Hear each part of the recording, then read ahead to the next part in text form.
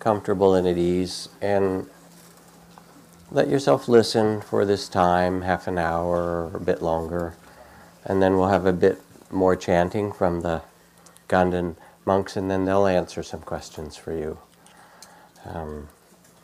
about their lives as monks and so forth.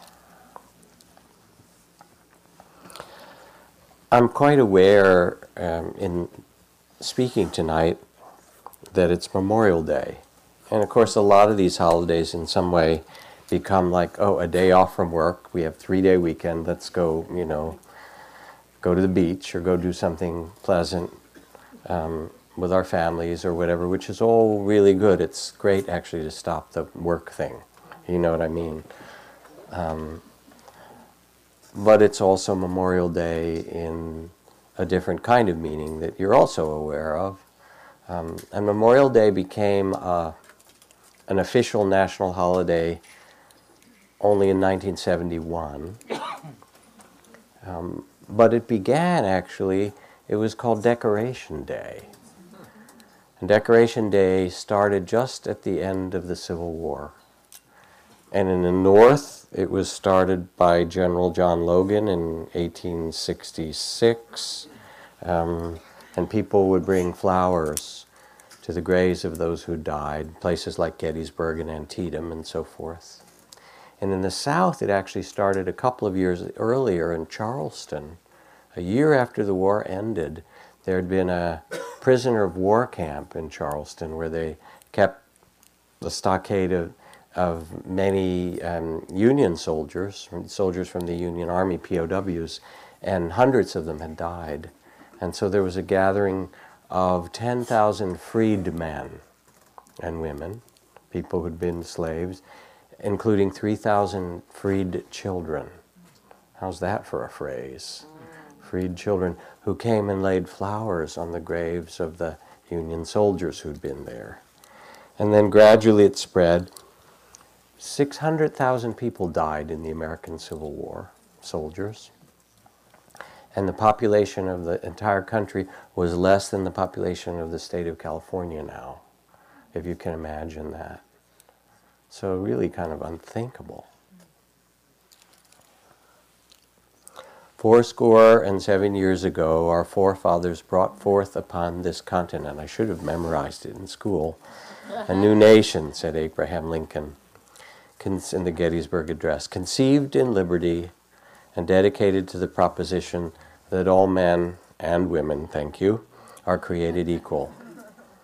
We gather not to mourn but to honor, goes on, and pledge that they will not have died in vain, and that a nation so conceived in liberty shall not perish from this earth.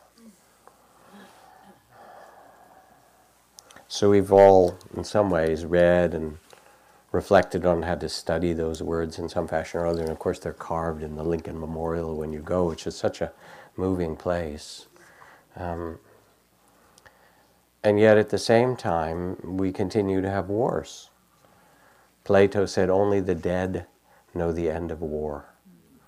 Unfortunately, he's right 2,000 years later.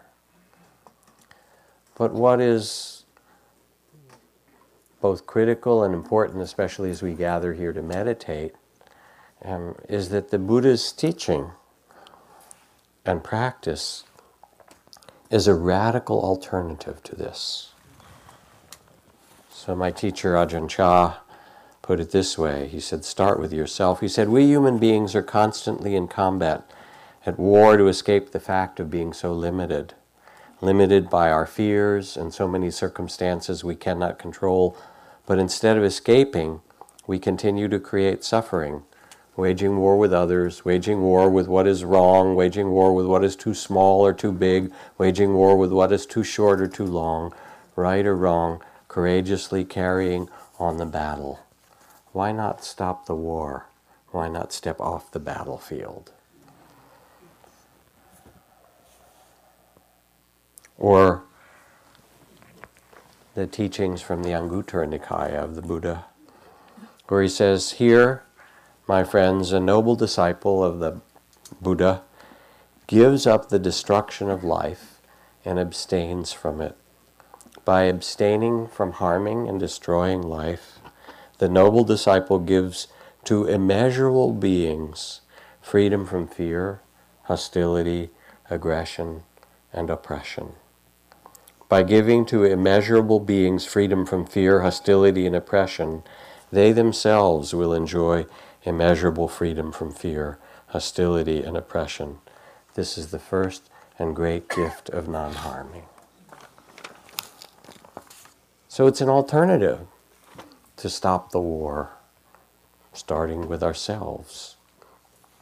And perhaps the best way to honor the very genuine sacrifice, enormous sacrifice and courage, and the visible sacrifice in those long rows of white stones. If you go to the veterans' cemeteries, like the one on the way to the airport, rows and rows and rows of names of mostly people who are 19 and 20 and 22 years old, who are your friends and brothers and sisters. Perhaps the best way to honor those long rows of stones and to acknowledge that we live actually with whatever freedom and whatever understanding we have, we stand in debt to all those who went before us, not just them, but to our ancestors, survivors, would be to find another way to resolve our human conflicts. I did not find the world desolate when I entered it. My ancestors planted for me before I arrived, and so now I plant seeds for those who come after. What are the seeds that we wish to plant?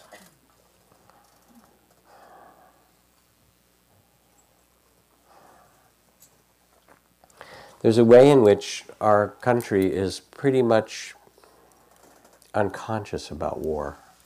Maybe the whole globe is. But it's sort of taken for granted. You have convenience stores and you have a telephone and you have war. Seriously, people don't really think about it. It's kind of natural, right, that you do. And in many cases, it's almost like inconceivable. What would we do? Whole huge industries would disappear. The cartoon I saw in the New Yorker showed two generals striding down the hallway of the Pentagon with all their medals and so forth, one talking to the other saying, "It really shook me. I dreamed the meek inherited the earth." Right?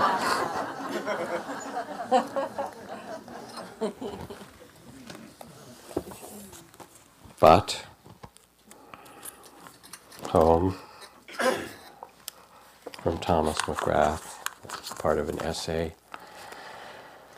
The war continues to speak its nightmares of victors and vanquished alike, and the Buddha says in war there are no victors. Everybody suffers. Now it speaks from the homeless haunts of veterans returned from the war, many never finding a home. And I was at the Glide Memorial Church on Sunday, and the whole teaching was focused on homeless veterans. It was, including homeless veterans who spoke to the group. So many. Each homeless veteran becoming the sole witness of their own homecoming, wandering, hearing in no metaphorical way the chorus of orphans, those left alone. When the awful chorus that attends the end of war is denied by the pretend parades of victory, when the chorus of lament is silenced in favor of forgetting, war is calling to the next generation. The poets bring the other voice of war, the chorus of lament, rage, warning cries, prayers. These are the landmarks left behind, the shrapnel, the ruins, the unexploded bombs, and the unfinished sentences of war. Ultimately, poets speak the truth. Even when no one listens, the poets speak some truth or lose their language. They speak an old dirge mother, funeral fathers who remind the living, don't forget what it was really like. For in another year we will mourn you, whose fossil courage fills the limestone cemeteries, brave, ignorant, amazed, dead in the vast deserts, dead on the nameless hills. So that's tough. But it's also something that we're asked to contemplate as a society. And it's actually kind of crazy because 5% of the amount of money that's spent on weapons in the U.S., and we spend more than all the next 10 countries put together, but globally, would feed every hungry child, would feed every hungry person on the planet. So as a species, there's something a little bit missing. What seeds will we plant? You know, if we inherit this earth from our ancestors and our benefactors and the generations before and their sacrifice in all these ways, what seeds will we plant? This weekend I had the memorial for my mom who died about 6 weeks ago. My brothers and family members, everybody came. And she died at 91 very peacefully, and she was quite ready, so it was, as it goes, very natural and surrounded by a lot of love, and she was a very gracious person, so she was gracious to the end. And we told all kinds of stories about her. She was a quite non-judgmental person. It was really, all my friends would come over and hang out and talk to my mother and tell her the things they couldn't tell their parents, you know. She would happily listen to them and give them counsel in a very non-judgmental way. But I remember her telling the story that when her parents got married in 1919, her father had been in the First World War in France, in a tank corps, I think, something like that. At her parents' wedding, everyone stood up and sang the Star-Spangled Banner, because they were a generation of immigrants, or their parents who'd come over in the 1890s or early 1900s from Russia and Poland and Ukraine and Turkey in my family history, fleeing pogroms and anti-Semitism and racism and all the things that they had suffered. And the Star-Spangled Banner, it's like, here we are, we're finally in a place that we're free. But then you have the Langston Hughes poem, where he writes, "Let America be America again, the America she never was." You know, and there's Abraham Lincoln again saying, you know, the proposition that all men are created equal. And then we have to expand that phrase a little bit, right? Let America be America again, the America she never was. So war is part of this mystery of human incarnation. Who are we as human beings? Who are you? Nobody knows the age of the human race, but everybody knows it's old enough to know better. One part of our humanity, and this really connects with the meditation that we've been doing tonight, is the reptilian brain. I'm sure you've noticed how it operates. My friend Wes Nisker, who teaches here, says the neocortex, the modern highly developed brain, is primarily the organ that makes excuses for your reptilian brain's activities, right? Primitive, survival, fearful, instincts, tribal, and underneath, in the Buddhist psychology, it operates from greed and fear and hatred and ignorance and delusion. Now, you're not going to rid yourself of the primitive brain. It's part of your human incarnation. So it's important to see it clearly and understand it and hold it with compassion. But what the Buddha teaches is that it's possible to shift your identity, your mode of operation. You could even maybe have the primitive brain move from the driver's seat to the passenger seat in your particular journey. And instead, as we did in the sitting practice, become the witness to these elements of fear and confusion and hatred and reactivity with loving awareness.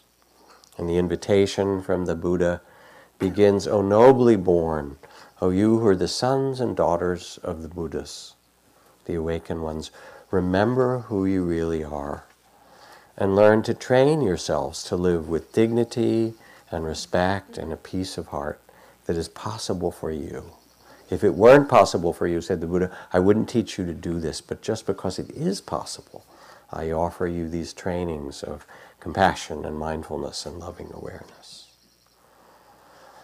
Devote yourself to them, practice them, and learn to embody dignity and graciousness even in the face of conflict and difficulty. And you will transform your life and the life of all that you touch. So that word devote, I'm trying to weave things together, you'll hear tonight, is also a little bit related to the beautiful chanting that we heard from the Ganden brothers, the monks, masters, in Tibet, in Burma, where I was a couple months ago, in Thailand, various Buddhist countries. There's this field of devotion. The temples are built, every village has its temples and monks and nuns. And the society, or much of the society, the Buddhist society anyway, enacts these collective rituals of devotion and love and joy, and brings food and sings and dances and chants,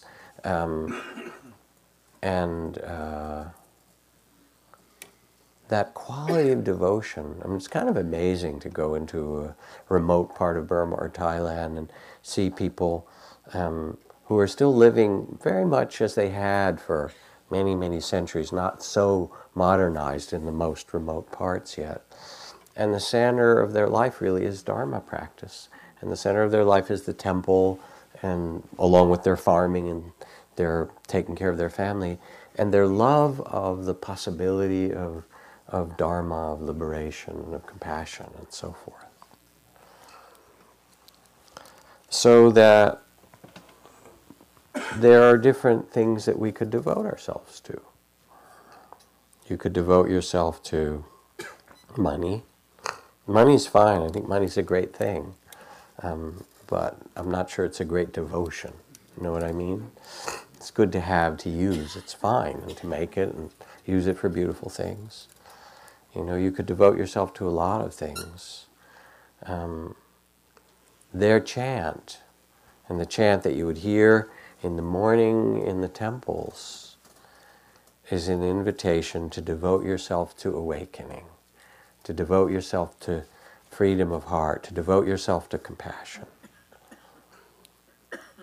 And the question when you come into the temple, yes, you learn the practices of how to quiet the mind and open the heart, the trainings of loving kindness or compassion or forgiveness, and the trainings of the steadiness of mindfulness. The question underneath is, to what will you devote yourself and your life? To what have you devoted yourself? Where do you place your devotion? In World War II, there's a story of a minister in Norway who was rounded up by the Nazi Gestapo because he was known to have been involved in getting Jews, gays and lesbians, gypsies, all kinds of people at risk out of Germany and saving their lives. And he was brought into and captured, brought into an interrogation cell. You know, the single light bulb, you've all seen it in the movies, and the military interrogator there, the table, and then him sitting on the other side. And to make the interrogation work, the officer pulled his German Luger, his handgun, out and placed it on the table. This is serious business. At which point the minister reached in his bag and pulled out a Bible and thumped it and put it next to the gun. And the officer said, "Why did you do that?" And he said, "Well, you've placed your weapon on the table, and I've placed mine." To what do you devote yourself? Where is your refuge? Where is the place that you've turned your heart in some way to give your life dignity and nobility and meaning? A few years ago, I was the moderator at a conference that we organized in New York City for the Dalai Lama, and people coming out of prison projects in America. We have this huge problem, worse than problem, like the Gulag, this, 2.5 million people in these racist poverty prisons primarily. Crazy how many people we have locked in cells. So these are people from all around the country that we've gathered who had done long years of hard time, but had found through the many, many prison Dharma programs, meditation practices and trainings that gave them a sense of inner freedom even in their prison cell. And we asked the prison projects to send, an example, people who represented them for the Dalai Lama to meet. And he was kind of shocked to hear about our prison. He thought we were a more civilized nation. Because they take him to nice hotels and stuff like that, right? Seriously, they don't show him the prisons. And they don't show him the homeless. A friend of mine arranged for him to go down to a place near the Glide and feed homeless people. The last trip before this that he came to San Francisco, it was the best part of his trip for him. Because he doesn't get to do this. So there we are in this room, and it's actually, forget which hotel it was, but it was a very elegant hotel on the Upper East Side in New York. And we met in a conference room, and these people who, many of them were just recently out of prison, were like looking around. This is not where I'm used to being with the Dalai Lama. And the Dalai Lama brought with him two young nuns who I think were part of the Dropchi 14. These were nuns who were imprisoned in Lhasa when they were teenagers for standing up and chanting the Tibetan chants and carrying pictures of the Dalai Lama. And so they were imprisoned and tortured. And they sat in the circle, and the men and women who were coming from these prison projects described their experience and how their meditation had helped them learn forgiveness and free themselves and so forth. But also what the struggle had been and how tough the prisons are and things like that. And then Dalai Lama turned to these two young nuns and said, "Would you please tell a little of your story?" And they described how they were, 16 years old and thrown in prison, and the kinds of torture, which are sort of unimaginable, cattle prods, and just, I won't give more images, but terrible torture. And they said they kept reciting their prayers anyway. And then the Dalai Lama said, "Were you afraid when you were there?" Because they'd been in prison for 6, 7, 8 years, and they were released, and then they walked over the mountains to get out. And they said, "Oh yes, we were terribly afraid." And he said, "What made you afraid?" And they said, "We were afraid that we would begin to hate our captors. That was our biggest fear." "So what did you do?" he said. And these two young women said, "Well, we spent our time praying for them. They were making the karma that would make so much suffering for them. We looked at them, and our time there was to pray for the enemy, was to pray for our captors." And, here's this guy who'd been in Oklahoma for 25 years doing hard time, tattooed, and really he'd been in the prison system since he was a young man and pretty tough. And he looked at them and his eyes got watery. He said, "I seem brave. I never seen anything like you girls." And it was just something else. To what do you devote yourself?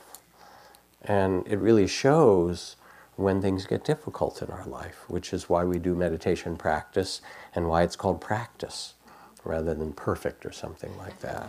So you train yourself.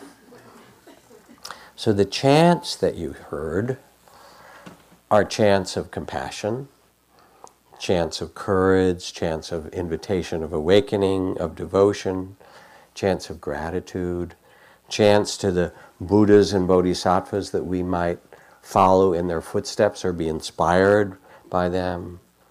Chants of vows of non-harming. These are the kind of chants that we did when I also lived in the monastery. Swakato Bhagavata Dhammo Sanditiko Akaliko Ehipasiko Opanahiko Pachatang Veditapu Vinyuhiti. The gates of the Dharma are open to all of good hearts, immediate, visible to the wise, open-handed, offering relief from suffering and bringing liberation and joy, timeless, to be found here exactly where you are. Come and join us. That was one of our morning chants. And the chants and the songs that you hear, 1,000, 2,000, 2,500 years old, are the way that the vows and prayers are carried from generation to generation. So I told last week, I didn't realize these wonderful monks from Ganden would be here this Monday when I told this story, so I'm going to tell it again anyway. About 15 or 20 years ago, a friend of mine arranged for the Drepung monks to go into San Quentin prison to sing together with the San Quentin Gospel Choir. And the San Quentin Gospel Choir is really beautiful also. And we've had a number of them come and sing here at one point. Those were guys that were out, that were formally in. That were in they wouldn't let the choir that's in there come to Spirit Rock. Although I did tell the warden there that I was the warden at Spirit Rock. She said, I didn't know things were so tough out there at Spirit Rock. But anyway, so the idea in this big chapel there was the San Quentin Gospel Choir, which is filled with guys who were saved by Jesus, basically, who got faith and devotion, and also have beautiful voices. And they sing these gospel songs as a way of expressing the transformation that happened in them in their spiritual life through their salvation with Jesus. And their songs have so much heart to them because they've suffered so much, and something comes through that big heart of suffering. Well, when my friend brought the Drepung monks there, and they got up there with the San Quentin Gospel Choir, she realized that maybe she'd made a mistake, because, at least in her mind, and maybe partly true, these guys in the San Quentin Gospel Choir were looking at a bunch of heathens, non-Christians, right, wearing skirts, and it was a little bit of a cultural disjunct, if you will. And she thought, okay, how are we going to make this work? But she's also wise. So she said, I want to introduce these monks to you. She said, many of them have been in prison, and they were in prison for a lot of reasons that were not due to what they had done, but because of the system around them. They were tortured in prison, they were unable to be with their families, to live their lives, and so forth. And after some years in prison, they either managed to get out or to escape in some way, but they couldn't stay because their homes were unsafe, and so they had to walk on foot over the highest mountains in the world to come to some freedom. They now live in these monasteries. It was the Drepung monastery. And they can't go home. They can't go back to their families and to where they were born. And what has kept them going through prison and torture and walking over the Himalayas and the fact that they can't go home is their songs and their prayers and their devotions. And they would like to sing for you now. And so the Drepung monks, oh, you heard them, right? Sang, this is the Ganden monks. And then, the San Quentin Gospel Choir sang, and then they just embraced each other. They knew they were brothers. So what they carry in their prayers and songs is a possibility, is a human possibility that's possible for you and me, and actually for humanity as a whole. Because at this point in human history, the globe in some ways is more connected in an insanely more connected way than has ever been. So, but as I've said over and over again, no amount of internet and modern technology and nanotechnology and biotechnology and all these things is going to stop warfare and continuing racism and continuing environmental destruction. Those outer developments have to be matched by transformation of human consciousness. Otherwise, all the new scientific things just get used in the same old way. And we see that, don't we? So we as humanity have to find a better game than war to solve our conflicts and to build, a world that is truly interdependent. O nobly born, says the Buddha, wage peace rather than war. And it's not for the faint-hearted. It turns out that if you devote yourself to live a peaceful life, it's hard work. How's that? Maybe people don't tell you that. I mean, you know it when you hear it. You hear me say that and you go, yeah, of course, the dude's right. It is hard work, actually, especially when it's personal, which it very often is, right? You know how your heart gets riled up by things and upset in different ways, and then that becomes the place, if you want to live with a peaceful heart, the place to wage peace is in your own heart. Because we can either live in the body of fear and shame and judgment and anger and resentment and lack of forgiveness and those primitive parts of the brain, or there's an alternative. He abused me. He slandered me. He threw me down. He beat me and robbed me. Perpetuate these thoughts, says the Buddha, and you live in hatred and suffering. He abused me. He slandered me. He threw me down and robbed me. Abandon these thoughts and live in love. Hatred never ends by hatred, but by love alone is healed. This is the ancient and eternal law.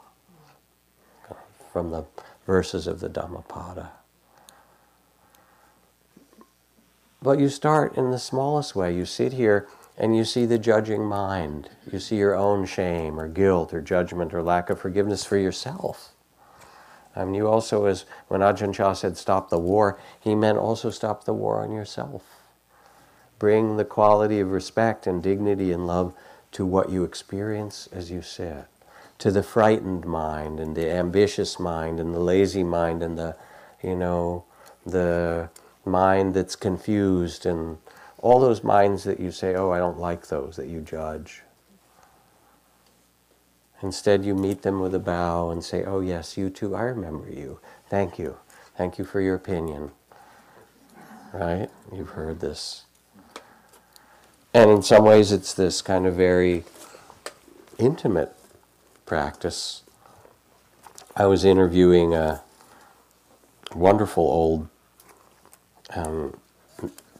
Catholic nun who'd been in a spiritual community for a long time, and she was recounting her history. She said, in the second community I lived, there were only a dozen of us nuns.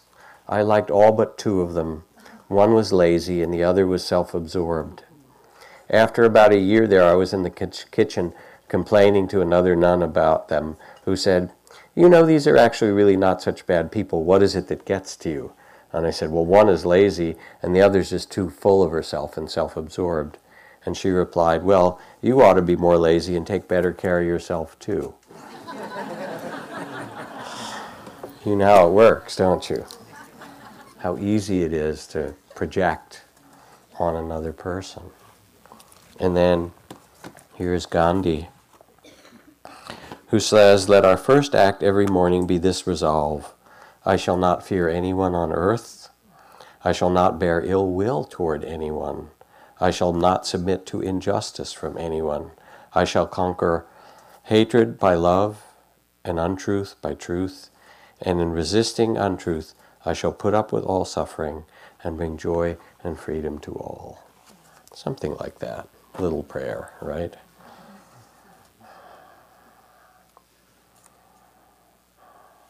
So in that circle with the ex-prisoners and the Dalai Lama, there was a woman who spoke who'd spent 16 years in prison in Arkansas. She was put in as an accessory for murder because she was in a car where some guys she was with went in and robbed a store and shot people, and somebody was killed. And she was somehow part of it. And she said, you get hard in there. People mistreat you in all kinds of ways, and so you shut down and you shut your heart. And you have to protect yourself. She said, so there I was in my cell, and once in a while they'll throw short timers in. And so this young woman gets thrown into my cell, and I don't, want to deal with the short timers. I got my own rhythm and regimen. So I say, there's your cot, there's your part of the cell, leave me alone, right? Very cold, and she's there for like 4 months or 5 months or something like that. And then I started to see that every morning when she woke up, she would go over to the side of the cell and start to vomit and throw up. And the next day she started to throw up again and again. And all of a sudden it dawned on me a week or two later, oh my God, she's pregnant. And I realized not only was she in the cell, this young woman, but she's also carrying a baby. So I began to talk to her, find out her story, and the terrible things that had happened to her. Most of the women in prison, by the way, unlike this story, 90-some% of, especially the women in the maximum things, are women who've been abused in one way or another, some serious way before they did anything. Anyway, I began to talk to her and hear her story, and then bring her extra food for her and her baby. And then I let the other women on the cell block know, and pretty soon they kind of adopted her, and food would be sent down, and whatever people had, they would take care of her. And she got out, and she gave birth a couple months after she got out, and we got a message back with the name of her baby, and she said the whole block of women just started cheering. It was like they had given birth to someone as well. She said, and that changed me. She said, that's when I realized that I couldn't live with a walled-off heart anymore. That I actually, no matter what I'd done or no matter how people were treating me now, that I couldn't live that way. It wasn't what I wanted to devote my life to anymore.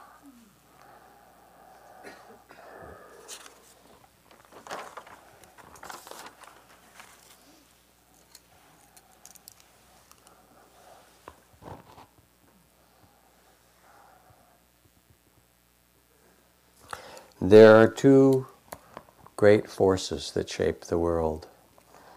The force of violence and those who are not afraid to kill, and the force of love and those who are not afraid to love, no matter what, no matter its consequences. And it's really that second force that it's time for us to learn. Love is the reality of our interconnectedness. It is who we really are, O nobly born.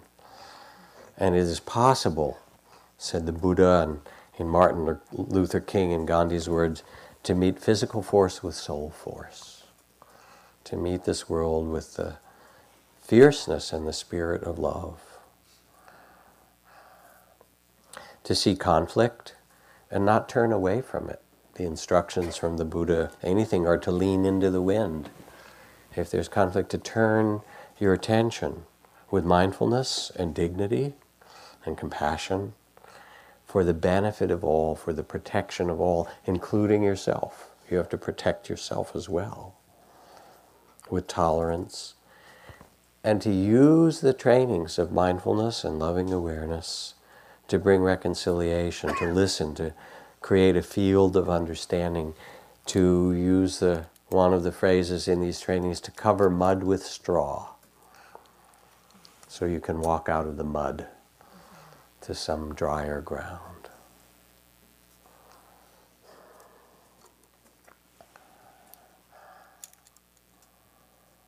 Hatred never ceases by hatred, but by love alone is healed. This is the ancient and eternal law. So we don't have to pass on the seeds of bitterness. Or we can take responsibility as a citizen, responsibility of a citizen of your own heart, how you live in your family and community, And as a citizen of a warlike nation, which we are, I'm sorry, I think there's only been 1 year since World War II where we haven't sent troops somewhere around the world. How's that? Kind of makes you want to say, throw the bums out, right? Except it turns out that's us. That we actually need a change of consciousness, collectively. And their songs and their chants, you know, and maybe your best intentions and your best prayers are to devote yourself to make something beautiful in this world. Because you'll find conflict, it will find you. You know it will. And difficulty and betrayal. Anybody in this room not been betrayed? If you raise your hand, all I could say is it's coming. You know? I'm sorry, but it's part of the game. Human incarnation has the 10,000 joys and the 10,000 sorrows, and you have gain and loss and pleasure and pain and joy and sorrow and trust and broken trust. It's human relations. It's how it works, right?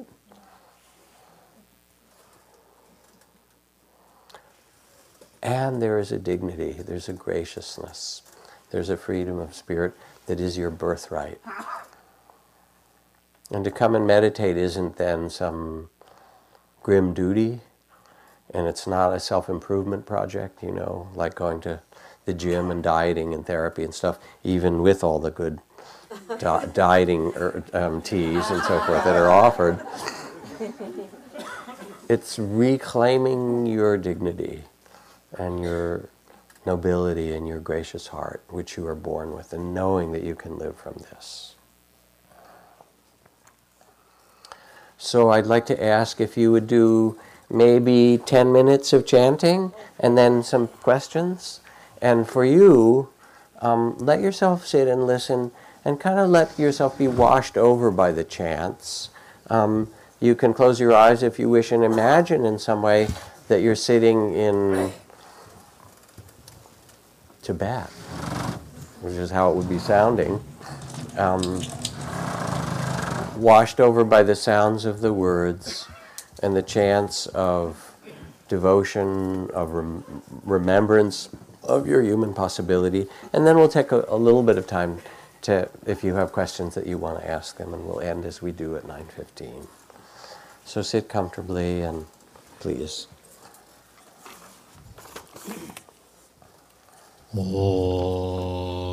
Jenny Zoda Jojo Jeda Nanda Zojeba Mezing Take Malu Neda Nanjela Luda Gaye Dawe Jajevo Zambo Jebe Malando Jawa Danje Yeje Ngozondo Jenge Dunye Lura Dema Jawa Gonla Rado Chazelo Deje Dena Dunye Zanje Na Zanje Seje Venajo Teta Chuje Yena Malu Badanje Jawa Dagi Kawa Men Teta Ngaba Meze Jat Yanji Yanla Jazu Dagwenji Jawa Gwenji Yunde Rabjuje Dewa Sheba Damje Dak Medo Damba Jawa Damba Dan Senye Nanda Joba Dojo Dama Me Joda Dobu Dam Jawa Dada Lane Joba Je Nasa Damba Nanda Jejo Dan Shama Buma Rira Nyamba Dan Goba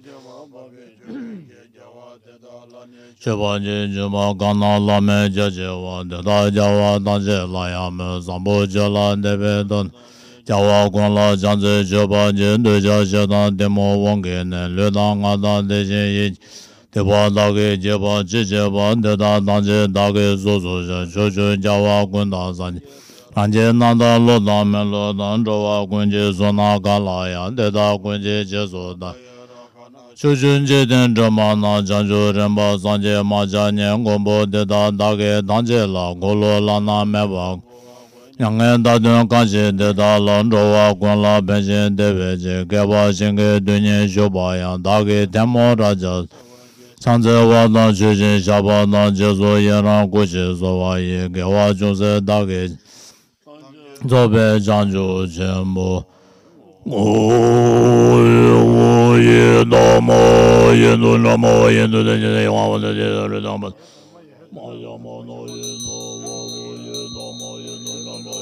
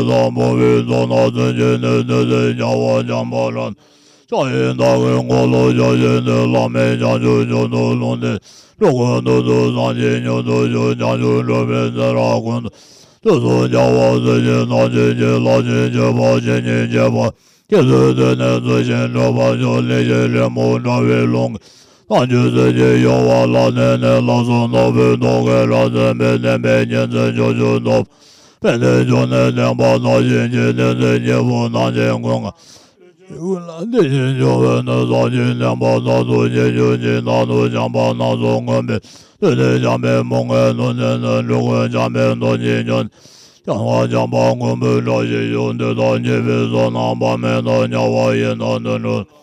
Nyanga lewa da do banje ne nyawa jambe nyalu do nyemo. Shu.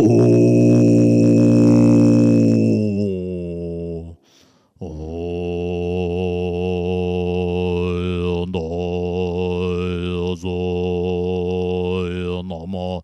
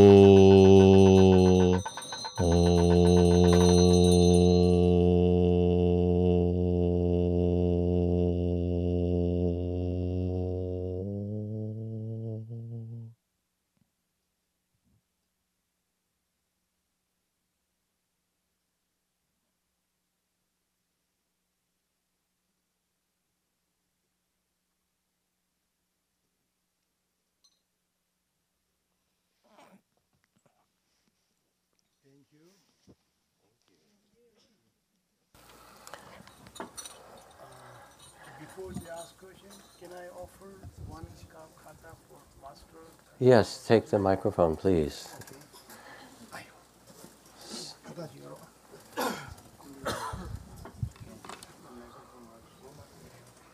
Okay, we want to thank you for your support, and we want to offering one Tibetan traditional we call khata. Okay, this is the white scarf. They have 8 symbol of the good luck. This one, 8 symbol of good luck, and white is symbol of the peace, or your mind is clear. Long is long life. We are going to offer Teacher Jack from the our Geshe-las. Thank you.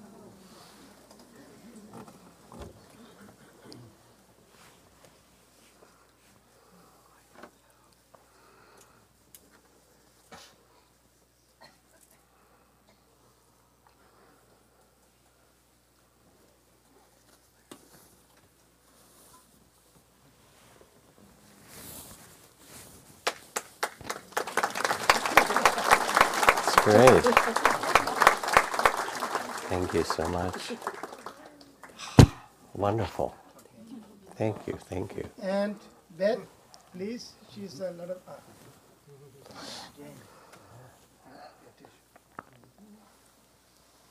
Oh, This is the memory of the monastery. Okay. beautiful, beautiful. We can place these on the altar. Look at that. There's the cross Vajra. It looks like our relations permanent. Symbol of the permanent. Gorgeous. She's supporting, coordinating some place, and thank you.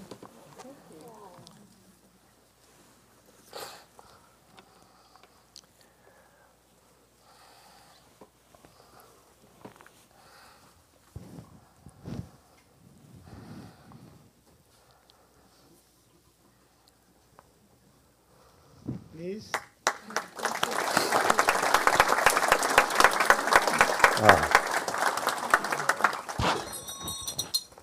Thank Thank you. you very much.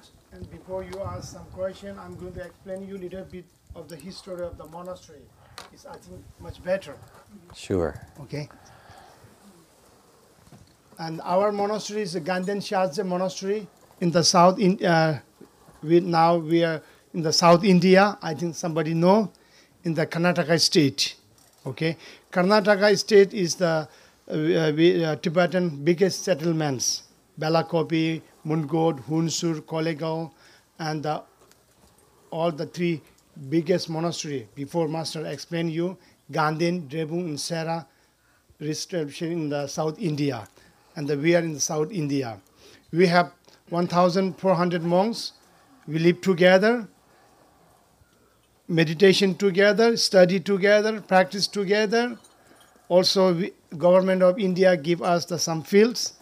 We work in the fields, summertime, corn and rice. And also we cook, monks, turn by turn. And this is the short history of monastery. We wake up 5:30, almost 5:30. Sometime we have the special ceremony, 3:30 in the morning. Most of 5:30 to 6 between, all the monks go to this kind of big temple. They do the prayer every morning, and young monks offering breakfast, black tea with milk, butter and salt. And when American or European people come to monastery, what is this? And we said, this is tea. This look like soup. But because, Tibet love to drink a lot of black tea. Okay? Because this looks like a little bit coffee, very strong. But India, black tea is a little bit soft. And butter and salt and bread monks make. Also, lunch we make bread. And dinner we have rice and veg and everything. Then we have until 11 o'clock we had debate class. This is our daily life in the monastery. And many monks, they can escape from Tibet to India without permission, the communist government, to learn Buddhist philosophy, Tibetan culture. Otherwise, we are here doing some tour. And the foundation of the Sacred Team sponsored our monastery to make the tour, to little bit fundraise in your support to help our monks. Okay, otherwise we are here. We are in the you can see the web page, Foundation and Sacred Team. They have the Tibetan monks tour and all the information. If you like to join some meditations, house blessings, anything, you can look there. Okay, thank you very much. Thank you, Master. Thank you. Thank you. So we have time for a couple of questions before we end, if there are. So, yes. Oh, wait, we've got a handheld mic, which is good. Is there a special significance to the deeper tones, to the chanting, where the one beautiful voice is so low? So, did you hear a question? Is there some special meaning when you do the very deep or multivocal chanting? Or is that what does that mean, or why is that done? Pass him the microphone, maybe. Also, you take.